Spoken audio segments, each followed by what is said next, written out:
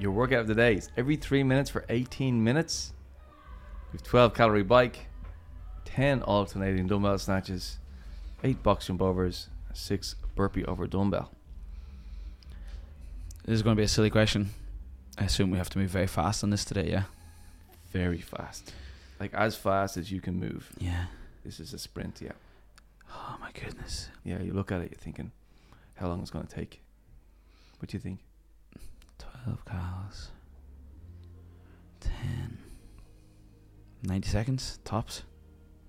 I'd say there's probably... I think you're going to be 110. I think there's a few monsters in the gym could get in and around a minute, definitely. Yeah, I think so. Depends on the layout of the room too. Yeah. The layout of the room here is huge, actually. If the box and the bike and the dumbbell are too far away, you're killing time. Yeah, you can't afford it. You just got to... Yeah, and I think it would hurt more if they were far away, because you mentioned this in a podcast recently.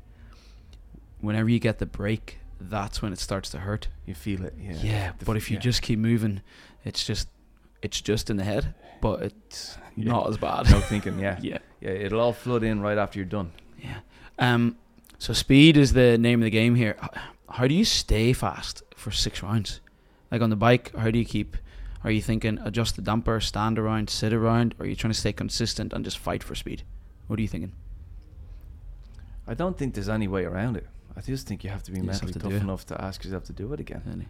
Because there's going to be a damper setting that's good to keep a certain RPM. Yeah. The like dumbbell snatches, you just got to stay unbroken, and you got to rip through the hips every time to move it as fast as you can. The box jump overs and the burpees are there to force us to be fast when we don't want to be. Yeah. So it's 8. I think most of us can squeeze out 8 as fast as we can, and then the burpees 6. Like, yeah, it's just, I think it's a mental toughness thing. Can I force myself to do it when I don't want to do it? That's where a lot of the benefit is. I think, funny that you say benefit. I was just about to say, I think a big benefit in this is going to be developing some accuracy here as well. Like the execution of the workout. Yeah. Yeah, I think you're bang on, yeah. I think when you get to the dumbbell snatches, you could just hoof them any which way. Yeah, you could miss a handover on the way down. And they're the kind of seconds that you're going to lose. So there is definitely an execution part to it. Like I think on a box jumps, my legs are going to be... I'm going to have to really think... Hanging off you, yeah. Am I going to really make this first rep, you know? But you have to go and trust yourself. Yeah. And the burpees can get sloppy. Like, you know, feet not moving together, that sort of thing. Going around the dumbbell, not over it. That's the big one on this. People are going to miss going over the dumbbell. That's what I was really thinking of. I was like getting accurate with where your feet land when you snap up in the burpee.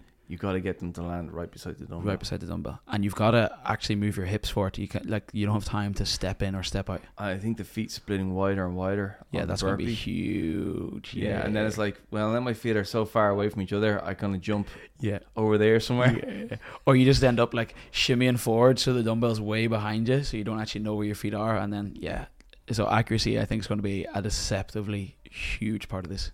Yeah, I think round 4, 5, and 6 is where we really get fitter. So attack round 1, 2, and 3. Get as much fatigue on board as possible. Put yourself in the hole, and then see, can you keep moving fast?